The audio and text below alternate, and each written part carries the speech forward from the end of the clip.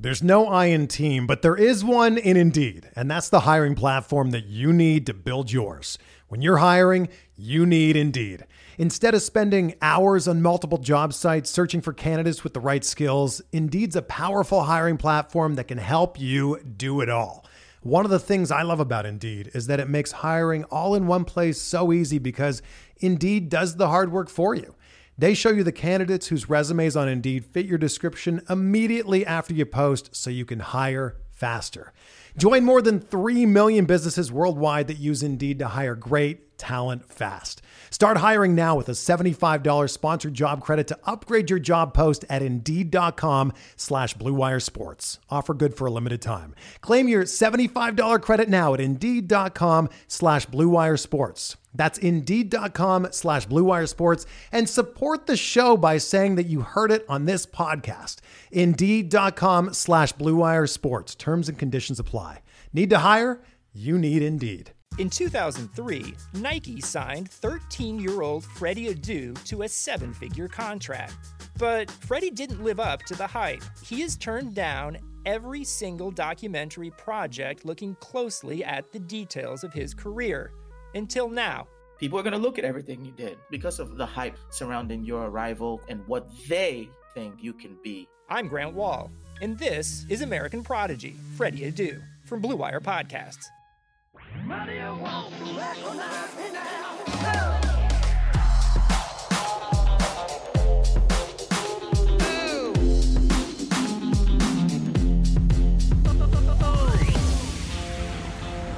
Mother, don't you recognize your son?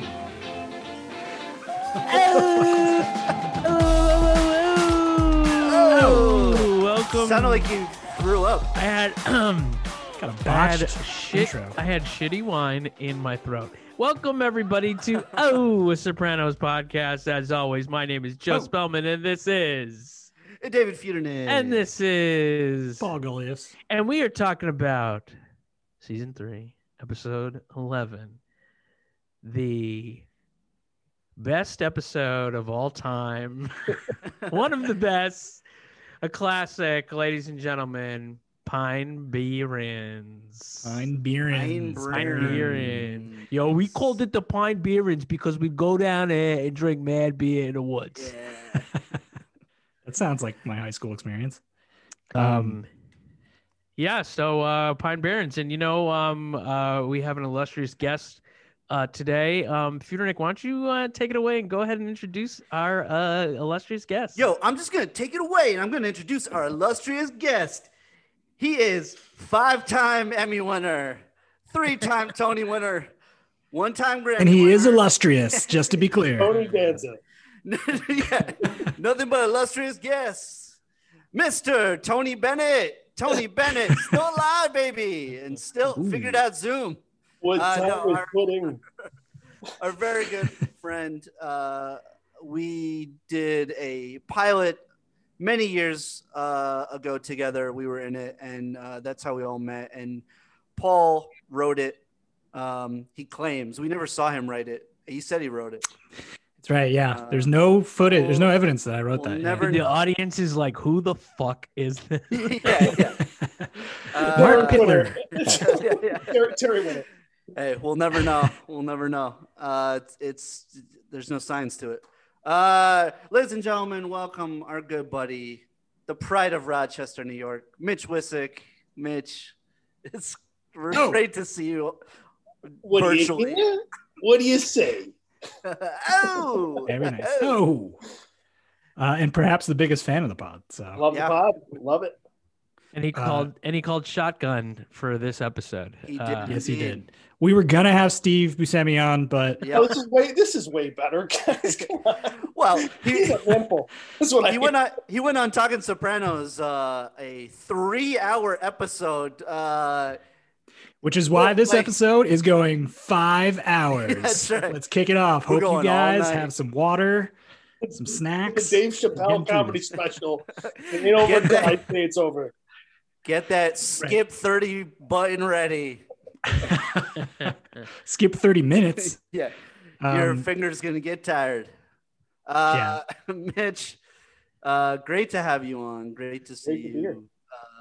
We have often joked about this show together. I mean, this is considered the iconic episode. I think even for people who are casual fans of the show or maybe did one watch, I think most people would say this is their favorite episode. Yeah, this and College, I think, are the ones that people most often like. Okay, if you want to watch one episode, see if you're gonna like it or not. Watch this, watch Pine Barrens, or watch College. I don't know. What would you guys go? I think Would you guys say Pine Barrens? Well, maybe College just because it's like first season, so you're further. You're not spoiling anything. Back, right. Now that there's many spoilers. I don't know if I would say watch this episode if you haven't seen it. Although I have watched it probably with my dad and my wife, like together. Like I've watched it with other people who haven't seen the series, basically. Yeah. So as my wife's like, I've seen some.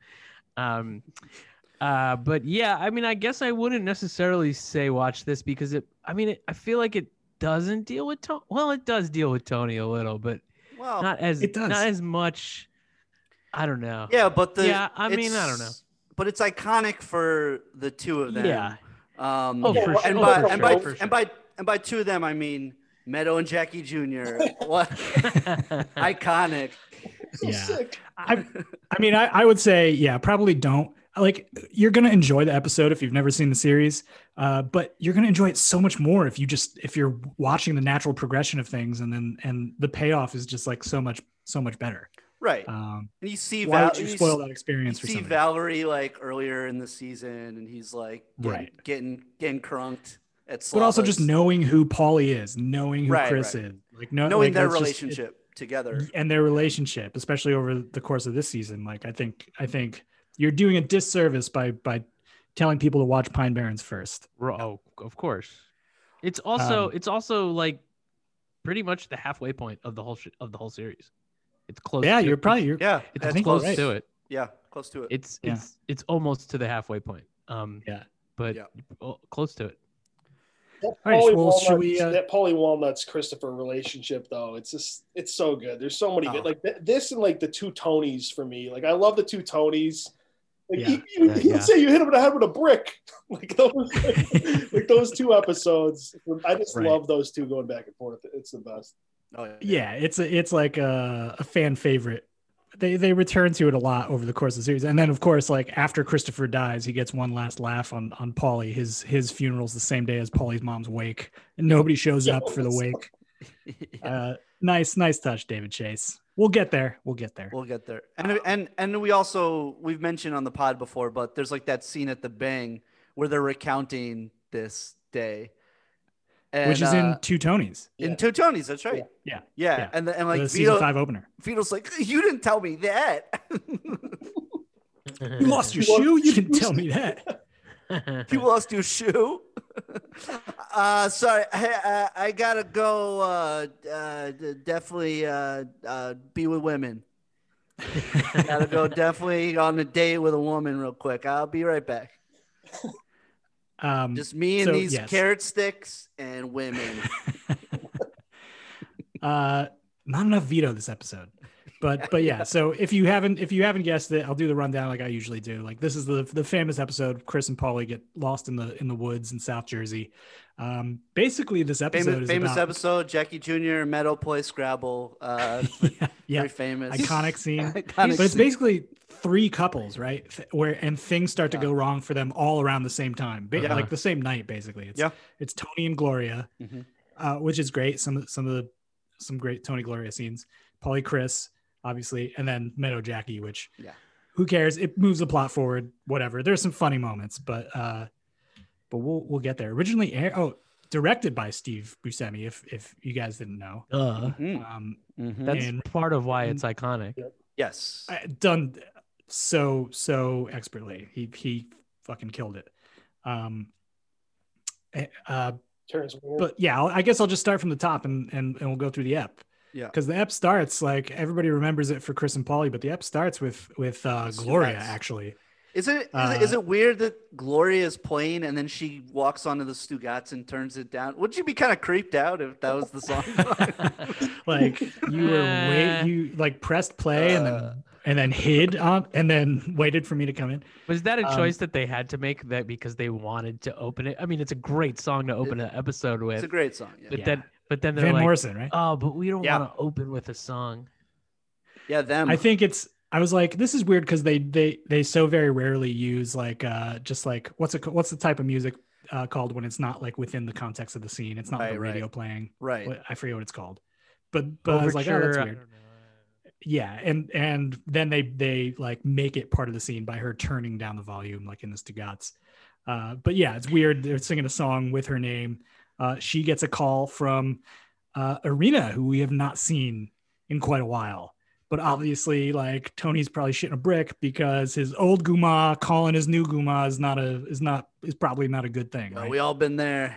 Tony, I want the braciole. I miss you, baby.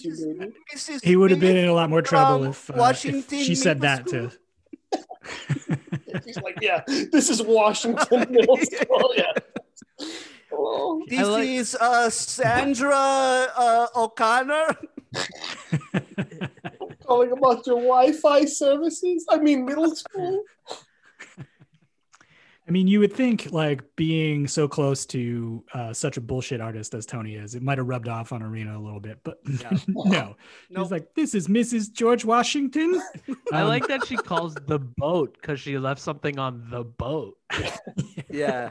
Well, yeah. Well, if he's on the boat, he can look for it because he's on the boat. Yeah. And I know the number to the boat. But yeah, the high school teacher knows the number to the boat where Tony fucks his Gumas. Sure. That's the number they listed in the principal's office. That should have been Gloria's first question. Like, wait, you give the school the boat number? I mean, I'm sure she asked that in her head, but she sort of like lays a little trap for Tony, right? Like she wants to see like how long before he comes clean. And actually he does pretty quickly for Tony. For a guy who keeps secrets for decades, he's kind of like, all right, I was lying to you pretty fast, but she still gets mad. Seems a little unreasonable to me, but also she has other issues going on, as we know from Melfi. Yeah, exactly. It's her previous baggage that causes her to react that way. Yeah. Right. But yeah, so we get that little scene on the Stugats. Then we go straight to Paulie getting his nails done. That satin finish. Let's go with the satin finish. Oh God, dude. Which is obviously like they're trying to set him up as like the most like comfy, pampered he can be before they put him through hell for the rest of the episode, right? Right.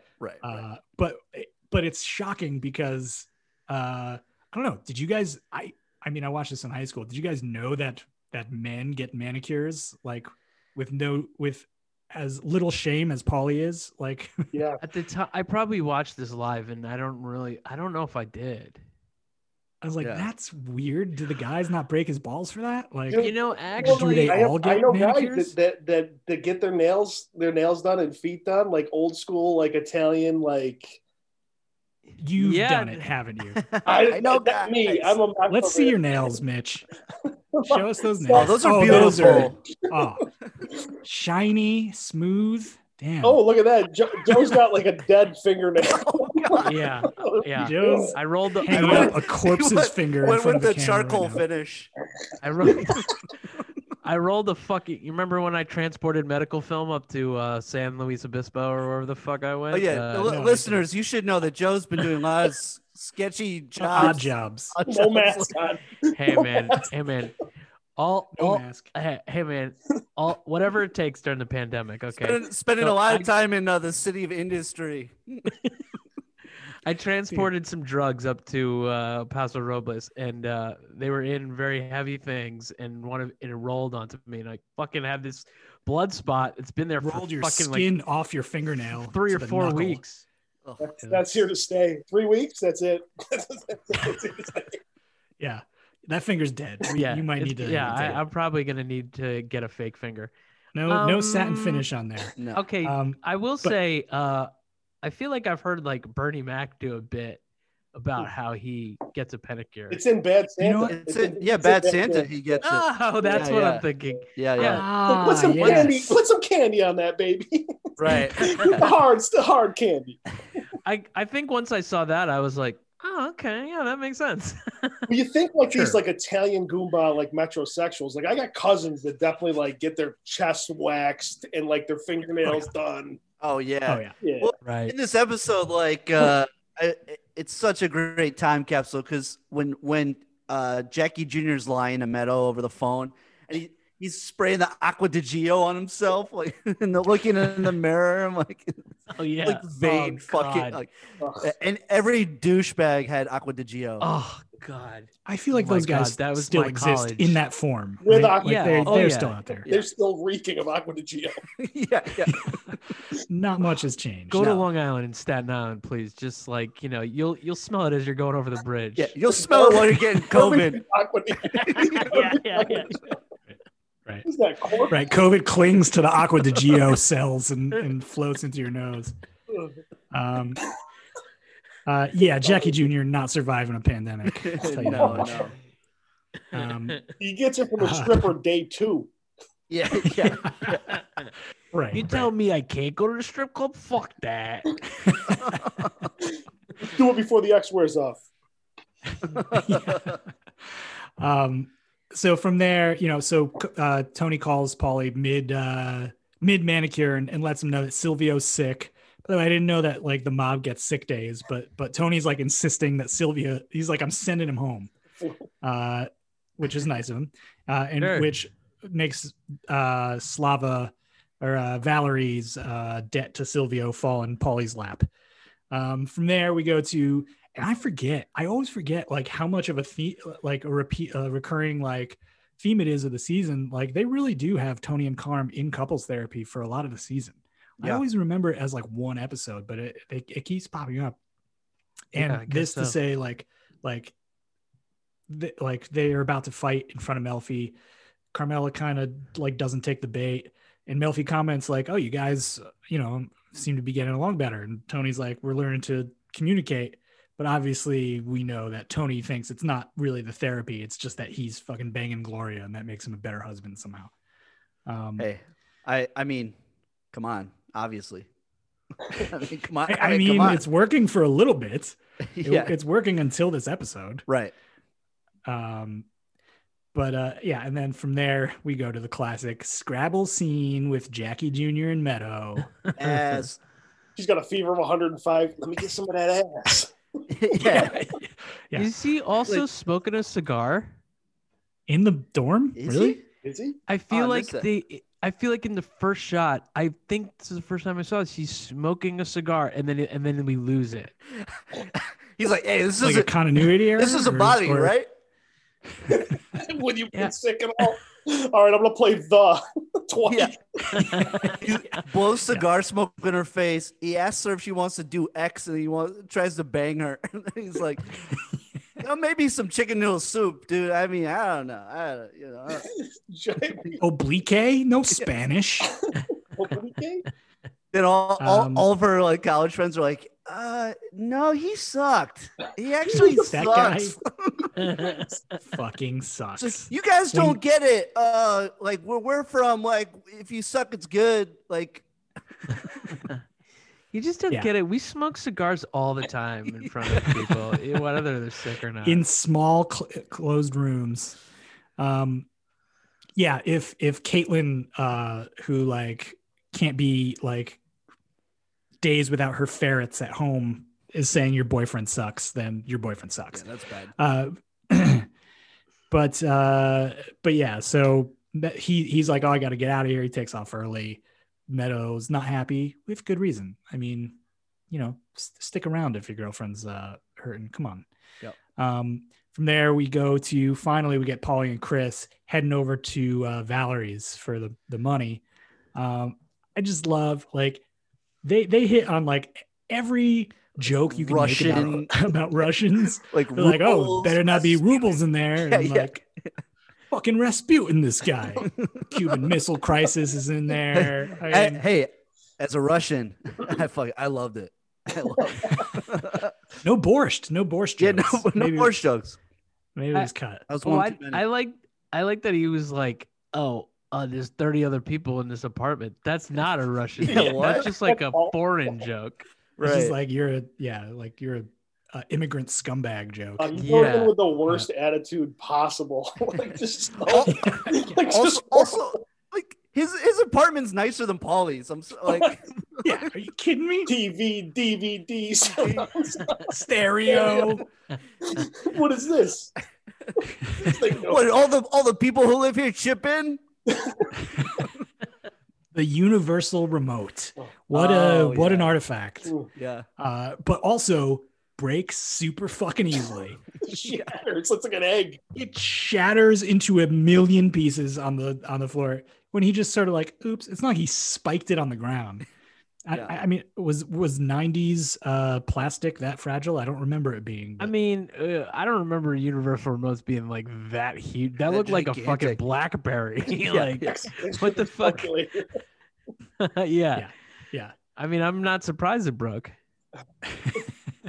I feel like, props department was like, fuck, we didn't get the universal remote. Use this TI-84 or whatever the fuck it is. Huge. Put it back. Hopefully they don't notice. On the dock, you put the universal remotes back on the dock. Paulie does not like to be told what to do. Next thing you know is he's strangling the man with a lamp and cracking his windpipe. Totally, like, I mean, this situation is what it all comes down to, right? Like, there's like Chris is there to and he does everything right, but Paulie is just from the jump, like, whatever reason, he's just like looking to break this guy's balls, and this is not the guy to do it with. He's like fucking 7 foot tall. He's got the worst attitude as soon as he gets in. He's 7 foot tall. He's been drinking for 18 hours straight. But should have had that drink. So, hey, if we've learned anything all season, have the drink. Always have the drink. Doesn't matter what time it is. Doesn't matter what the social situation is. Have the drink. Yes. So yes, now what was supposed to be a simple pickup, they gotta deal with fucking disposing of a body. That's it for him. It's like a fucking Wednesday afternoon. They're like, that's it for him. Well, let's roll him up in this fucking rug. Yeah. Also, I'll note that Paulie was wrong. That medical diagnosis was wrong. But yeah, Dr. Walnut's got it wrong. yeah. Oh, fucking doctor over here. Mitch knows a thing or two about rolling up some people in carpets, but we don't need to go there. That's another pot. I love how there's just a carpet, like a big enough carpet, just hanging on the fucking wall, ready to go. Like, all right, perfect. Mitch, we'll save that story for the I Got Away with It pod. I'm still here. I made it. They also had like a dolly too, right? They had like a hand truck or something. Like, I was like, what the fuck? That was handy. So, because it's in the back of fucking Silver Cup. They were just like, He's got a fucking snow shovel. He's got a snow shovel, a dolly. He's got sandbags. He's got fucking fucking grip stand. Very, very prepared alcoholic. Yeah. For any situation. Of course, Tony gets interrupted mid screwing Gloria with the phone call that Paulie is like, I got a little physical. Guy sucker punched me. We see Chris is like, I see what this motherfucker's trying to do, but Tony's pissed and kind of pieces out from Gloria, but they make plans for a little 9 p.m. London broil, which sounds lovely. Look but great. We'll get there. Look great. It looks fantastic. Huge. But enormous. That was just for Tony. If it was anybody else, that would have knocked them out. But it's hitting the back of Gandolfini's neck is like hitting a wall. Do you know who threw that steak? I was like looking up trivia the other day after I watched it, and it's Buscemi throws the steak at the back of his head. That's right. Yeah, I remember this. So they couldn't I didn't know that. That's awesome. Annabelle Sciorra couldn't land it right. Yeah. So fucking Gandolfini had to get a London broil to the back of the head. Who knows how many times? 25. Give me the London broil. Give me this fucking steak. I can do it. I can do it myself. Fucking 4 a.m. He's like, we gotta get this done. Okay, Chase that's a wrap. Chase is gonna have my balls. If this doesn't hit his neck at exactly the right angle, I mean, how hard is it to really to convincingly throw a London broil? I don't know. You did the same shot in Trees Lounge. Believe me, I got this down. But Paulie is trying to salvage the day. We get that scene at the gas station where he's like, okay, hey, we'll make a day of it. We'll go down to AC, a little blackjack, freshen up, hit go to Morton's, get a steak. Should have went to Roy Rogers. Yeah. Of course, true New Jerseyites will explain that they can't pump their own gas in New Jersey. This is true. This is true. Well, yeah. Why does he pump his gas? That's weird. Yeah. Well, I guess they made the creative decision, to like they didn't want somebody hanging around when Chris and Paulie are having this conversation, so they were just like, "Fuck it, nobody knows that rule in Jersey." Also, you wouldn't get that great reverse shot of him smiling at like the family walking by. Paul, with the trunk. And then as soon as they clear, he like, immediately goes like to his pissed off face again. Great shot. Right. But yeah, trying to make the best of the day. You fucking murdered somebody for no reason. Totally Paulie Walnuts. Yep. So then we get a scene with Tony and Melfi where he comes clean about screwing Gloria. She's smart, sexy, she's Italian. But he's like, point is she makes me happy and I'm a better husband and a better father. Being with her makes me happier than any Prozac and therapy bullshit combined. And I think that might be true up until like very soon here. Right. Yeah. Well, and she has information about Gloria that he obviously doesn't have yet. Right. And she's obviously like biting her cheeks, like, I want to tell you, like, plus how many and who knows how many sessions like he and Carm have had with Melfi. And it's like, right. Oh, this is a fucking waste of my time because like you guys are doing better because it's all predicated on a fucking lie. Like this is all my hard work. Like it doesn't mean shit. It's just that you're fucking banging my fucking other client. Like, right. Yeah. Like you're not fixed because you're banging a hot broad.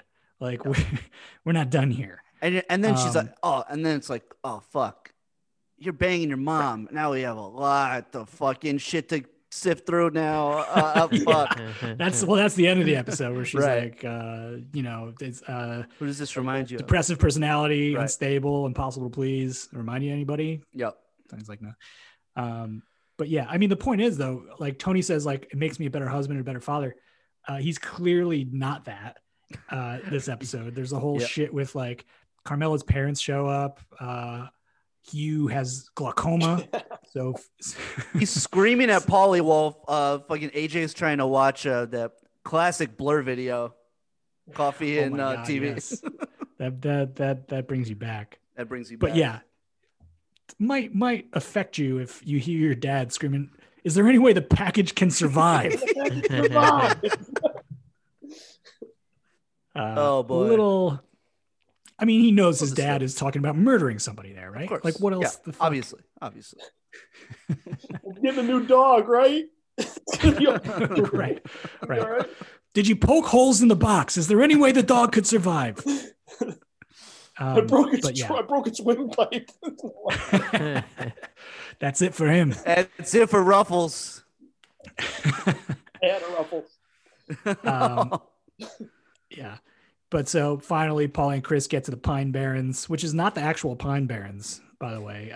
They were set to shoot there. Yeah. Was it? By West Point, yeah. I wasn't sure where it was, but. Which I used to go to a lot because my family is, despite what you guys might think about me, my family is a military family. Just not me or my dad. Right. What? Sure. Yeah. The tough Feudernicks, they're military. Cadet Feudernick is something I never want to see. Beautiful. I didn't meet any of them at the wedding. I don't think you did. My uncle, my cousins. Oh damn! They were doing drills outside. yeah. They were doing push-up contests. But yeah, no. So apparently, like they had a permit to shoot in the actual Pine Barrens, and then some like New Jersey assemblyman or somebody was like, nah, this show is insulting to Italian Americans, and like revoked the fucking access to it. So they went to his house. It's a cool looking woods. Yeah, they went to the assemblyman's house and beat him with a belt, and didn't work. Right. Didn't work. Right. Yeah. Love it. Nicely done. 2020 has already reshaped how we work, and it's almost over. Businesses across the globe are challenged to be their most efficient, which means every hire is critical. Indeed is here to help. Indeed is the #1 job site in the world with more total visits than any other job site, according to ComScore. Indeed helps you find quality candidates quickly so you can focus on hiring the person you need to keep your business going. Unlike other sites, Indeed gives you full control and payment flexibility over your hiring. You only pay for what you need. You can pause your account at any time, and there are no long-term contracts. And now, Indeed's new way of matching you with candidates instantly delivers a short list of quality candidates whose resumes on Indeed match your job criteria that you can contact the moment you sponsor a job, making Indeed the only job site that can move as fast as you do. 73% of online job seekers in the U.S. visiting Indeed each month, according to ComScore total visits. So it's clear Indeed can help you get the quality hire that you need. That's why more than 3 million businesses worldwide use Indeed for hiring. Right now, Indeed is offering our listeners a free $75 credit to boost your job post, which means more quality candidates will see it fast. Try Indeed out with a free $75 credit at Indeed.com/Blue Wire. This is the best offer available anywhere. Go right now to Indeed.com/Blue Wire. Offer valid through December 31st. Terms and conditions apply.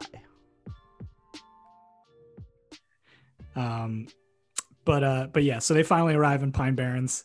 They give him the shovel. They give Slava the shovel to dig his own grave, and then like let their guard down for half a second. Yep. And Chris gets brained in the head, and then that sets everything in motion. They're like, the guy runs off. Paulie gets a good shot at him. We see the blood coming off his head. Right. He It's a hell of a doesn't shot. break stride. Yeah, doesn't break stride though. He takes a knee and like just books. I'm like, oh shit. This guy's fucking immortal. But yeah, he keeps going. They lose the trail of blood. They lose the trail of footprints in the snow, and they're sort of fucked after that, right? Yeah. I mean, the rest is just like comedy ensues, right? Like, do you guys have like favorite moments? I love when Paulie fucking falls down the hill and Chris shoots the deer, and then Paulie runs up. He's like, I lost my shoe. If I was trying, we could have never. Close. Right. Stop getting cunty. Stop getting cunty. I mean, and then, every line is fucking... and then when he rolls down the hill, he goes, cunt. Great. Just. Chris trying to eat the berries. Stalking us with this cock. The phone call with Tony, and he's like, he killed 16 Chechen rebels. Barehanded. He was an interior designer or something. His house looked like shit. I mean, that's the line that everybody remembers that episode. House looks like shit. And it's a combination of poor reception on the cell phones and Paulie just being an idiot. And stupidity, yeah.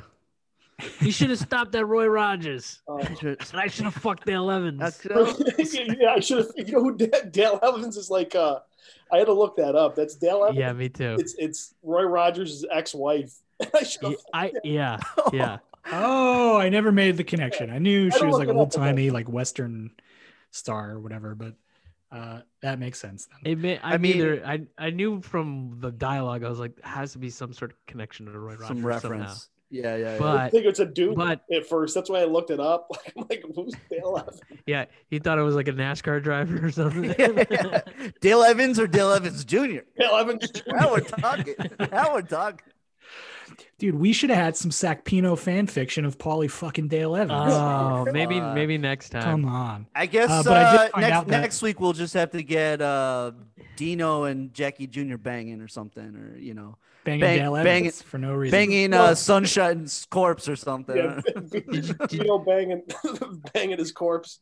Did you ever eat at Roy Rogers on like the Garden State, like the rest areas? Yeah, I mean they're at like as a kid. They're like they line that shit. Like they're at like all of them. At least they used to be. Like they used so many of them.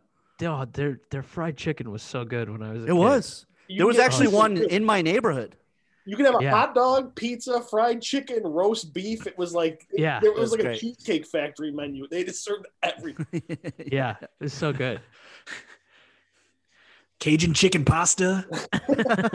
What? I don't know. Now you're getting crazy. Sorry, dude. Their Branzino, later their add to the Roy Rogers menu. Sandwiches. Oh, they're also buco. My own. No, but yeah. So obviously they're starving. They're lost in the fucking woods. It's freezing. Chris has a concussion. Paulie's afraid of eating berries. One shoe. He's got one shoe. Which that's like some serious shit. Like I always look. I'm like I would have been like on Christopher's back by like 30 minutes. Like, dude, get me the fuck out of here. Yeah. So obviously they call in the reinforcements. Tony's got to leave after he already showed up late to dinner with Gloria. That's when she throws the lemon broil at his head. And Tony, hey, credit to him, he walks away. I feel like in other situations he may have not walked away from that. Yeah, and he never harms her ever again. And it's a happy ending all around. Yeah. No, he heads to Junior's, who's like, "What are you eating, steak?" Yeah. I just love his reaction. He's like, "No, I don't know." Like he can't even deal with this. He's so like finicky about like food smells all the time. He's always like, "Oh, you fat fuck." It's like he's so turned off by people eating. Is it the White Cat? How many White Castles you have? He borrows a shirt from Junior, which I always found weird because I'm like, Junior's a fucking boy's medium. Yeah. He's just going through chemo. Dude, he used like 120 pounds. Even when he was like, younger, like he was still a twig, And now he's on chemo. Go borrow. Tony could fit his arm in one of in like the body of one of Junior's shirts. So, but yeah, that's when they call over, of course, Bacala, low man on the totem pole, to come help Tony fucking on a fucking search and rescue mission into the Pine Barrens. He shows up in full fucking hunter gear. This is a legendary BTS story about Buscemi wanted him to make Gandolfini laugh on the reverse shot of Gandolfini seeing him walk in. So he went to the props guy and he asked the props guy for like the biggest dildo he had. And so he walked in with a big strap on. Yeah. he had a Rastafarian wig and a huge purple strap on. I didn't know that part. I didn't know he had the Rasta wig. Yeah, I don't know about the Rasta That's wig. an entirely new visual. Yeah. Oh my. Well, now it's kind of problematic. It's a purple dildo though. So. Yeah, Shrippa comes in blackface and a purple dildo. Of course, Gandolfini's loving it. Dominic Chinis is like, can we wrap this up, please? I gotta sing on Restaurant Row later. Can we go? Fucking serious. Yeah, so they send Tony and Bacala out. They have a nice little moment in the car ride there. I mean, besides the stupid joke that Bacala tells about the bear left, so we went home. Right. One other BTS thing is that apparently that scene was very close to being scrapped because it kept getting pushed and they were like way behind on this episode and they almost just were like, we don't have time for it. Right. Which I think it's such a nice little scene in such an overly comedic episode. It's really nice and sets up their relationship for the future really, really nicely. It's true. Yeah. Yeah. I never thought of it like that, but that's sort of we were talking, I think last week or the week before a little about how Bacalao's character evolves. And this is maybe ushering into that new sort of a little more grounded, a little more real, a little more part of the story. Not just a visual gag. Like, right. He's not just like the already fat guy in an even fatter suit coming in for gags. Shyness is a curse. Yeah, exactly. But yeah, things come to a head with Paulie and Chris when Chris goes to take a piss outside Paulie's window, and he's like, "Don't make me pull rank on you." And I think the quintessential line of the episode is, captain or no captain, right now we're just two assholes lost in the woods. And that's sort of like probably the story they were trying to tell here, is like, when you're stripped of every title society gives you and every previous iteration of relationships to people, like, nothing matters when you're just two human beings freezing your ass off, stuck in the middle of the night, and you don't know where you are and you're hungry. It's like, just so well done. And I think that's sort of like probably like Terrence Winter. I don't know if he was the one who came up with the idea, but he was probably like, this is my vision for the story, and probably built out from that idea. It was Tim Van Patten who had the initial idea to have a Paulie Christopher episode where they get stranded in the woods. But I think that was where his idea ended, and then Terrence Winter ran with it. Wrote the shit. Yeah, but yeah. Like Tim Van Patten's on the story credit. That's right. Terrence Winter. The iconic, there's always like lines that I keep on going back to in my life that'll come up with my friends, like us watching Sopranos, but it's always like, mix it with the relish, if we're out. Relish. I always mix it with the relish, like, I'll leave you here, you cocksucker, if we're drunk. Oh yeah. I always, to this day, even with my wife, if something misogynistic happens in the house, I'm always like, I'm old school, Janice. Yeah. Those are like the three things that I've like taken from, and just it always gets put up. But yeah, mix it with the relish. Mix it with the relish. Classic. Yeah, I mean, too many great moments in this episode to mention. But yeah, ultimately they're saved. And Tony sort of puts it on Paulie, like, if this guy pops up again, it's on you, not on me. You're going to deal with the fallout, which a lot of people thought was set up for coming episodes, right? Yeah. And then, as we know, we never hear from the Russian again. How do you guys feel about that as some of the super fans? Fine. I mean, now fine. I don't care. But when back in the day, were you? I was certain. I was certain it was going to come back. I mean, Paulie's car was gone. Yeah, like the car was gone, and then like the ominous, like they said they didn't do this on purpose, but the ominous, like almost like the Russian POV scene at the end. There's there's a scene there's like a shot that like comes from like the top of the woods, like almost like he's perched up, looking at the whole thing. It's like how they end the episode. Right. Did you think if you were, as you were watching maybe like the last season or like the 6th season, like did you think it was going to come back then? No, I knew by then it wasn't coming back. I figure I feel the same way. Yeah, I didn't think it. I know Coco. Too obvious. Coco, our buddy Coco, who's on the podcast, like he thought it was like coming back in like the season finale. Like a lot of people really thought.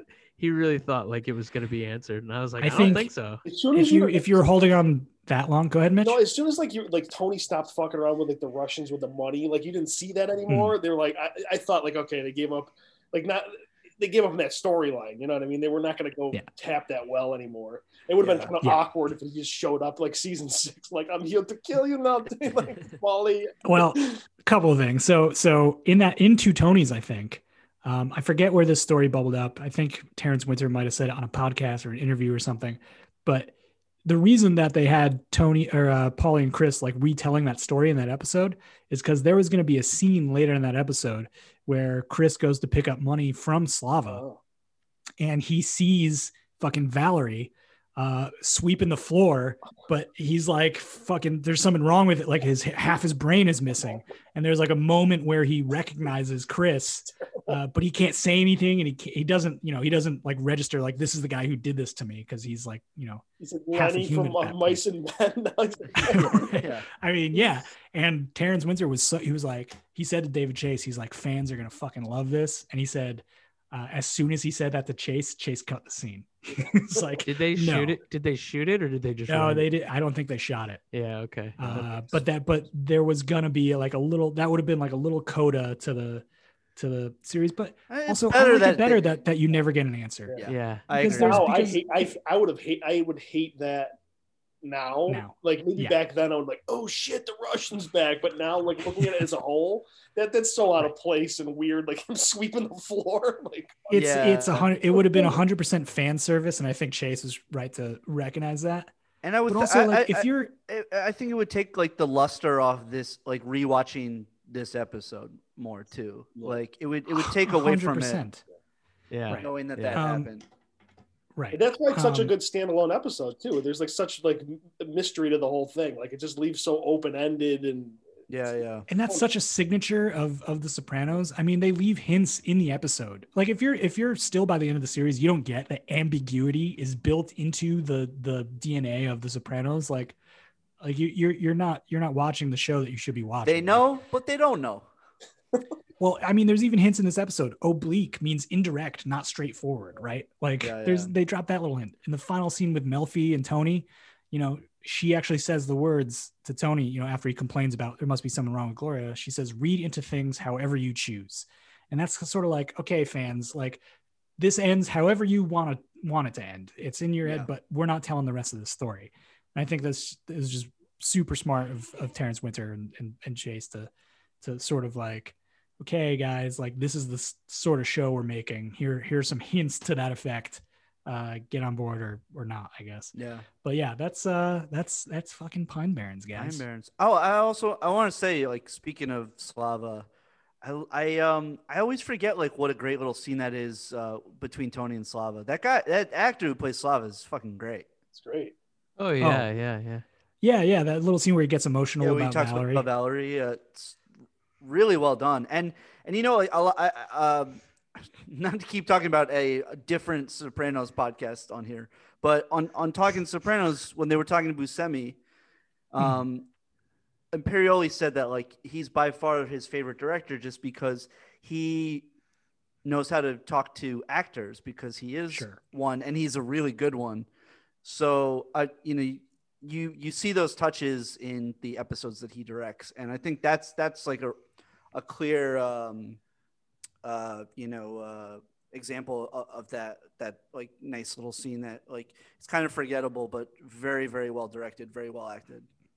Yeah, you bring out a performance like that for a minor character. Yeah, from like a small recurring role. Like, I mean, it almost made me want to see. Like, I wish there was more of him in the rest of the series. I don't care about Valerie, but Slava would have been nice to see. What a great scene too, like to finish it up. Like, I wonder if everything's gonna be okay. Let's see. And he's like, I would do anything for him. He's like, my brother. Like, is everything okay with this guy? Is this guy dead? How many Czechoslovakians? Yeah, like what?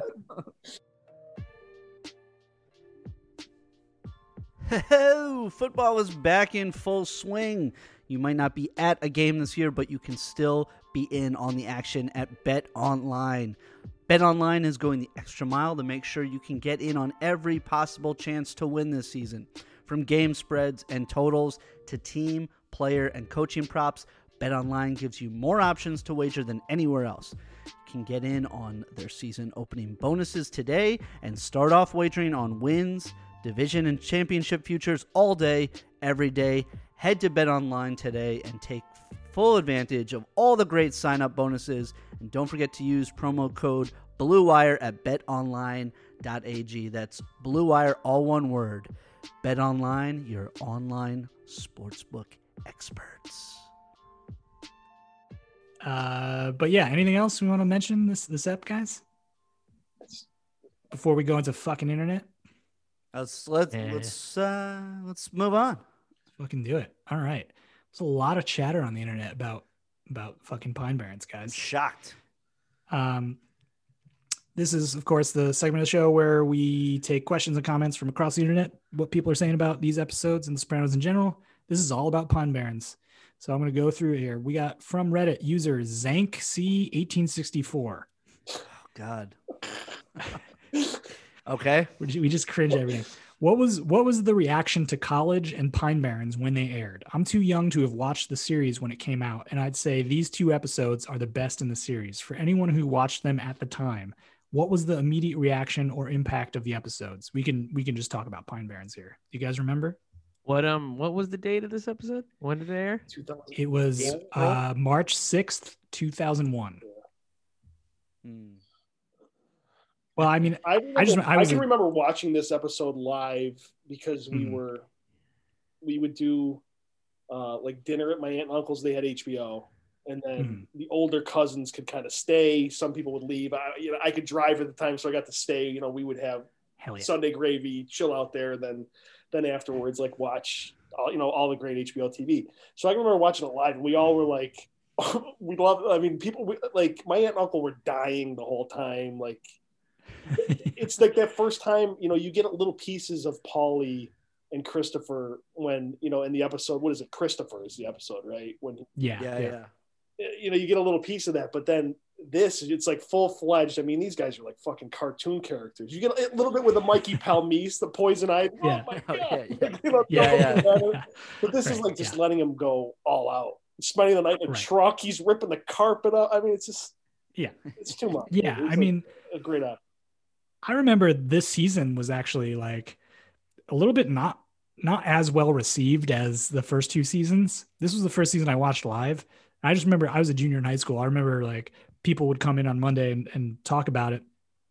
And like for most of the season, people were like, the episode is fine. And then this episode came out, and the next day everybody was like, that was finally a good fucking episode of Sopranos, which I didn't agree with. I thought the entire season was great, but yeah, this was like definitely from like out of the gate. Like people were like, this is one of the best hours of television that we've ever seen. Right. Just the landscape is so much different too through it. Yeah. Like, these two idiots in the woods, like he loses a shoe right off the bat.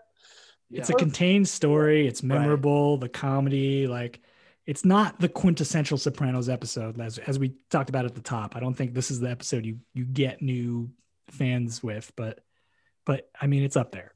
So, well, I think like the memorable episodes are often the ones where you say the title and you automatically are like, oh yeah, like this College, Test Stream, Sopranos home movies. Oh, Test Stream even controversial, but I think those are often like the most memorable episodes are the ones where you can say the title, and sometimes you're like, I mean, you have to be a really like huge fan of the show to be like, oh yeah, the Legend of Tennessee Moltisanti. That's where But you say Pine Barrens, people get it. It's like funny, like you say, like Sopranos home movies too. So you have College, Sopranos home movies, and Pine Barrens, like all three episodes where they're like really not in home base, right? You're taking guys like out of their element and just taking them somewhere else, and it's so funny, like not having them be in a place where they can control everything is. It's a really good point. Yeah, that's a great point.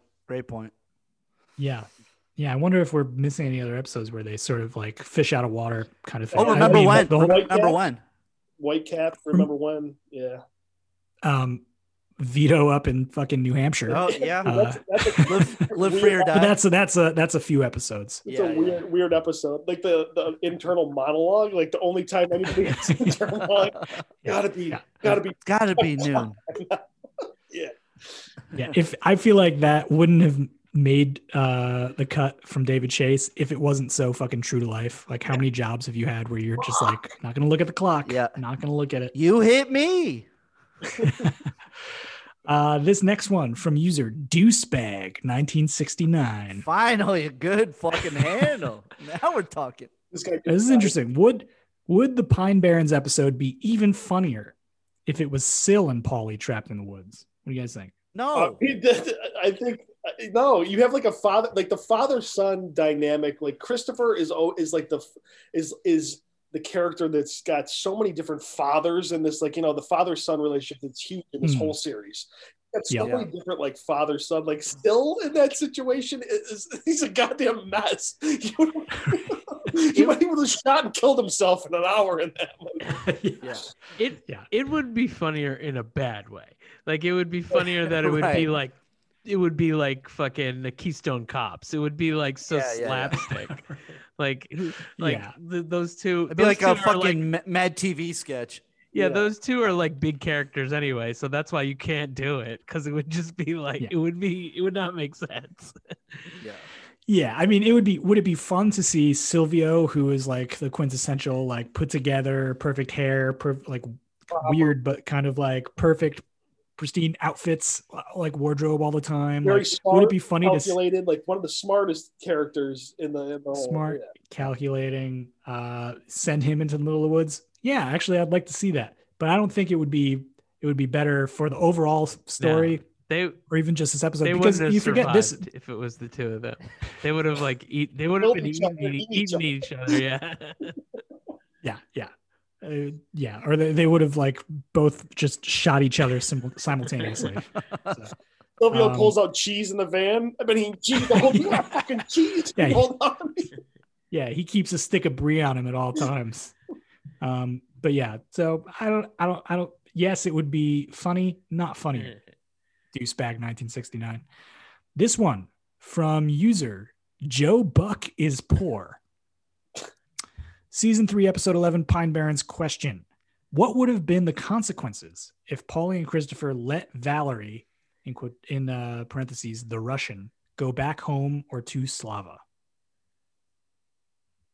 I mean, I think you can make the logical next step. This would be a fucking clusterfuck for Tony if Valerie shows up. It's like almost like war with the Russians, I guess. I mean, Plus, the guy washes huge amounts of his money for him. Like he would also have to part probably with that money that he dropped off, fucking $200,000.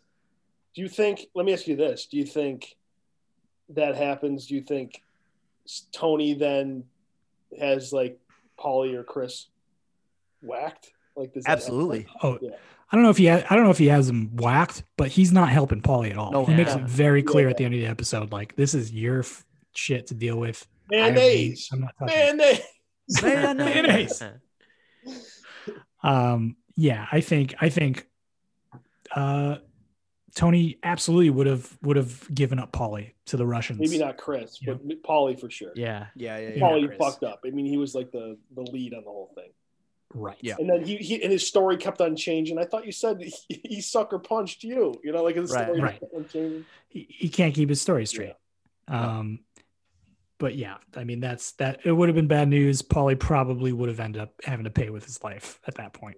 Yeah. This one from Baron VSS.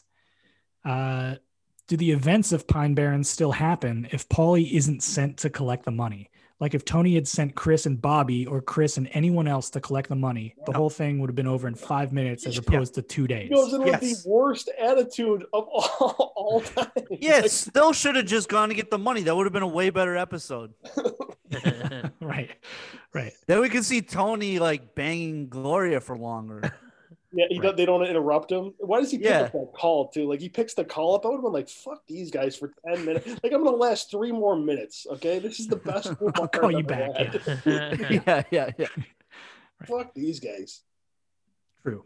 That was a quite unselfish moment for Tony. He delayed his orgasm to help his friend. I'm just gonna bottle it up and fucking beat the shit out of her. Next episode. He was working on tantric sex in this episode. I'm listening to a lot of Sting. I know. That was really big after American Pie. Oh yeah, it was big this time. Around this time. This little gripe from user Mackenzie OB95. Tony's meeting with Slava in Pine Barrens. I find it perplexing that a show that loves to delve into cultural stereotypes about food and drink would have a Russian character drink Grey Goose instead of a Russian brand of vodka. Did you guys notice that? As a Russian myself, I can say that they don't necessarily drink Russian vodka because Grey Goose is just better.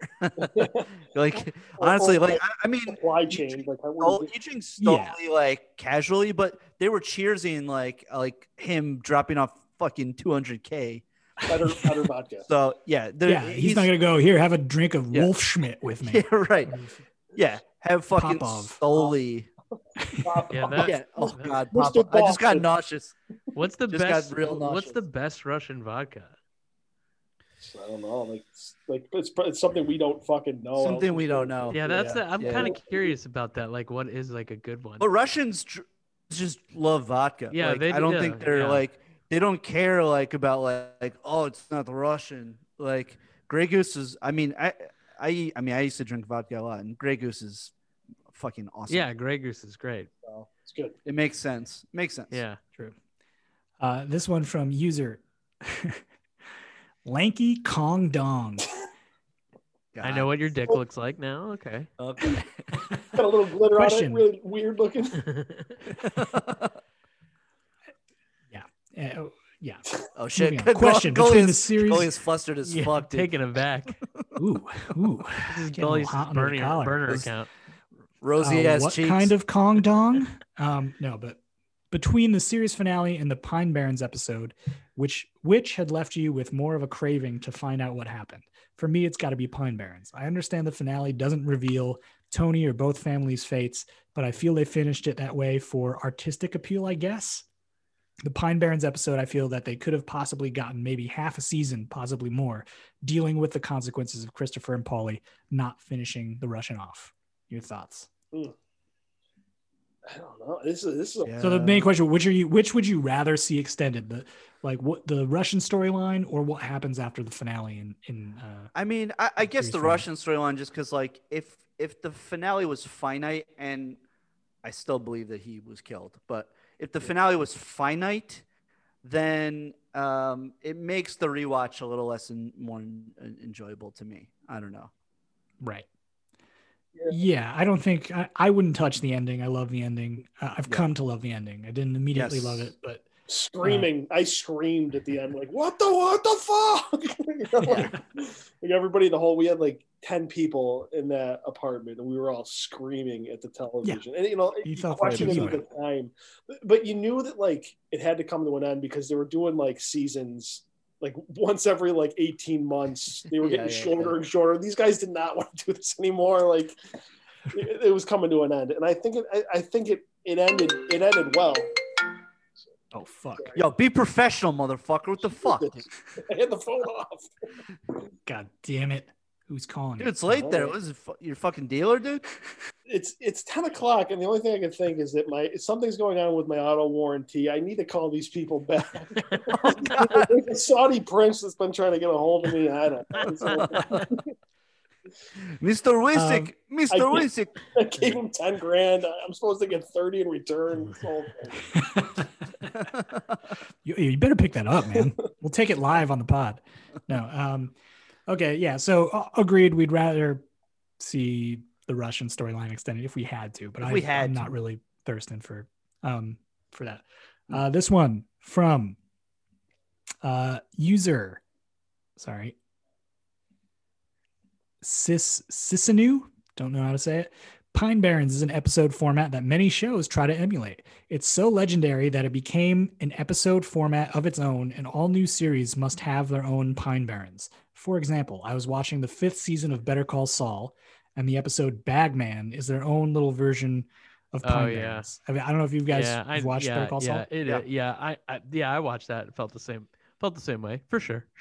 Right. Yeah. It's basically Saul and Mike stuck out in the desert this time, sort of trying to make their way with a bag of money back to society. And it felt very much like Pine Barrens. Yeah, they must have those guys probably even fucking knew when they were writing it. And apparently there's an episode of Mr. Robot that is sort of like that in the same vein. I haven't seen it, but just doing a little research. A lot of people say this is a bottle episode, but it's not really the classic bottle episode. It's like Fly. The Fly in Breaking Bad, where it's like limited cast, like usually one location. Yep. It's like the it's the Chinese restaurant in Seinfeld. Right. Exactly. Right. It's Brady's Go to Hawaii. Brady's Go to Hawaii. Yeah.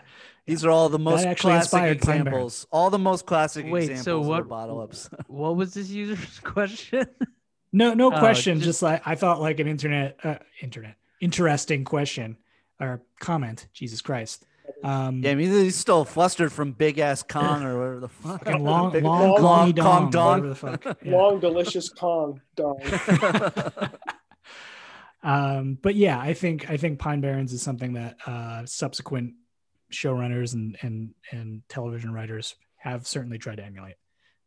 To success with Bagman, I thought was a fantastic episode, and probably lesser success as well with series we don't give a fuck about. Yeah, well, there's other episodes like this. I mean, like, you know, where they do a standalone episode on a character. Right. Yeah, for sure. I can't think of it right now, but yeah, it's something we see for sure. Yeah. This one from user Phil Leonardo. Ooh. Do Paulie and Chris carry a hand cart and duct tape in the car just in case they accidentally kill someone doing collections and have to wrap them in their own rug? I did. 1 minute it's negligent manslaughter, and next they're wheeling Valerie out like some kind of corpse disposal specialist. It's so obvious too. I did think that too. I was like, either that was in the apartment or Paulie just has that all the time. Yeah, Paulie works for a Bud Light distributor on this side. What do you hear? What do you say? I got your kegs and Goose Island. Got your case of Bud Ice. You never know when you're going to need a hand truck and duct tape. It's so obvious that it's a corpse too. Like, yeah, right. Yeah, what? Quintessential corpse in a truck, like in a carpet. It's certainly not a carpet because it bends at like 7 different angles. Carpet's got teeth. Good thing he was. Damn, he lost that cart when the car was stolen. Good probably. thing he lived near this back alley too, so we could go. we could go uninterrupted. Good thing he was in this back alley that's clearly fucking Queens and not Jersey. Oh, you clearly know what's funny? An alley behind Silver Cup. I was watching. I mean, I don't know. This is just a little thing, but like in the first scene, like the boat looks so nice. And then they do like the reverse and you see Tony walking in and it's like, you can't see from the outside. I was like, oh, this is fucking Silver Cup. Silver Cup. Yeah. Yeah. Oh yeah. Obviously. I mean, it's probably hard to shoot on in a galley of a boat. Like it's just moving around. Even inside the, moving the camera. Inside the truck was Silver Cup. When really? Paulie and Chris are inside the truck, that's fucking Silver Cup. Oh, sure. Yeah, and their cold breath is CGI inside the truck. Is it? It is? It is. Wow, it really they're getting is. better, dude. They're getting better as the series goes on. Long way. Had her head, long way from Olivia's face. Head on Olivia's body in the back of the What? Where am I? What time is it? When did Olivia get wings? Fucking weird. And this one finally from Spidey 007. Replace Chris in the episode Pine Barrens with Furio. Paulie still manages to piss him off, but then Furio steps up and fights him. How does the episode go? It's a much more annoying episode. Yeah. Also, Furio would have fucking like split. He would have never given Valerie the shovel in the first place. He would have split fucking Valerie's head in two. Yeah. Oh, Valerie would have been dead 100% in the apartment. He would never have gotten talking to fucking Mortons, none of that shit. They would have had Roy Rogers and they would have thrown him in the ocean like a half hour later. It would have been funny though. Oh, que bello universal remote. Yeah. I mean, he does that. He goes into the apartment with the fucking what was it? The Bevel Aqua.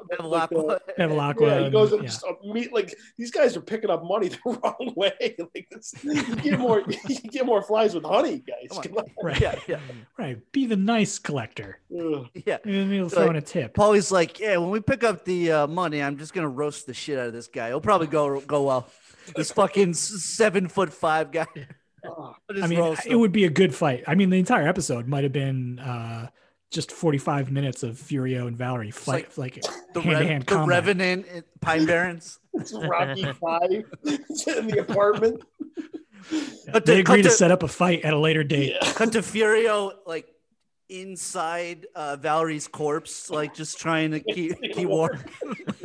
Cuts him up with like a tauntaun. Furio would have been like, Mother gonna be Pine she Barrens gonna I think they would have just ground him up at Satriale's. That's like sandwiches for months. Yeah. Yo, it tastes like fucking Belvedere. Yeah, I don't know. That's a way. Meat tastes weird. Agent Harris, like, man, I've been craving a Satriale's human Parmesan sandwich. Vodka sauce with vodka sauce. Vodka sauce. That's all I got for fucking internet. Hey. Well, good shit. Right. Good shit.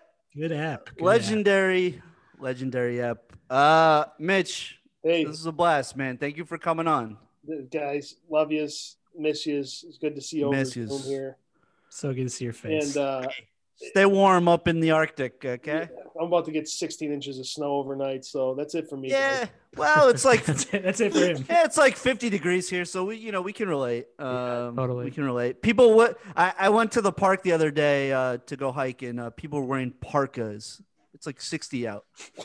So yeah, that's how fucking awful people are in Los Angeles. They are. Yeah. Well, then you have like the white trashy just piece of shits out here wearing shorts with like yeah. Bill's Mafia. Bill's Mafia. Cheesesteak and a sausage and fucking live forever. That would be me. That would be me. Yeah, oh yeah. I knew a guy out here that like all winter long he would keep his hair short and buzzed in the winter, and he would wear shorts, Carhartt boots, okay, and like a jacket. But then in the summer would come, and he would grow all his facial hair and his hair out long, and like he just did the opposite. I'm like, dude, what's going on? He's like, I like to be contrary. I like to swim upstream. I'm like, it's stupid. Sure. I like to be personally uncomfortable for the entire year. He's dead now. He was like, oh, people like to be alive. I like to be dead. So. I think he's with you guys now. He might be dead. We'll never. He's like Valerie. We'll never know. We'll never know. I shot him in the head. Ambiguous ending. I shot him that. He kept running. I shot him through his cargo shorts. He kept running in the snow. Right. Mitch is going to walk into a Roy Rogers and see that guy sweeping the floor. He's going to vaguely recognize me. He's going to put his hand in the fucking fryers. Right. Good shit.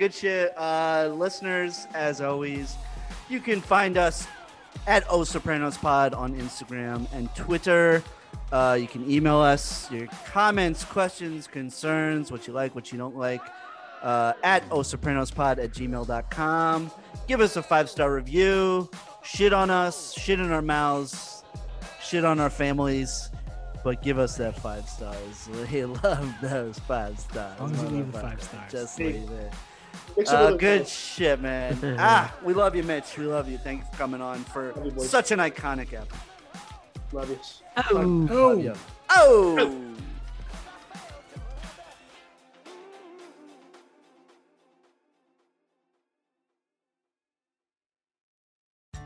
Welcome to BreezeLine, where next-level internet speeds means next-level productivity. Whether it's back to school, back to work, or back to reality, don't let slow internet slow you down. Instead, choose BreezeLine and go boss mode with next-level internet and faster speeds backed by a fiber-powered network, so you can level up your day and champion every quest. Now that's BreezeLine.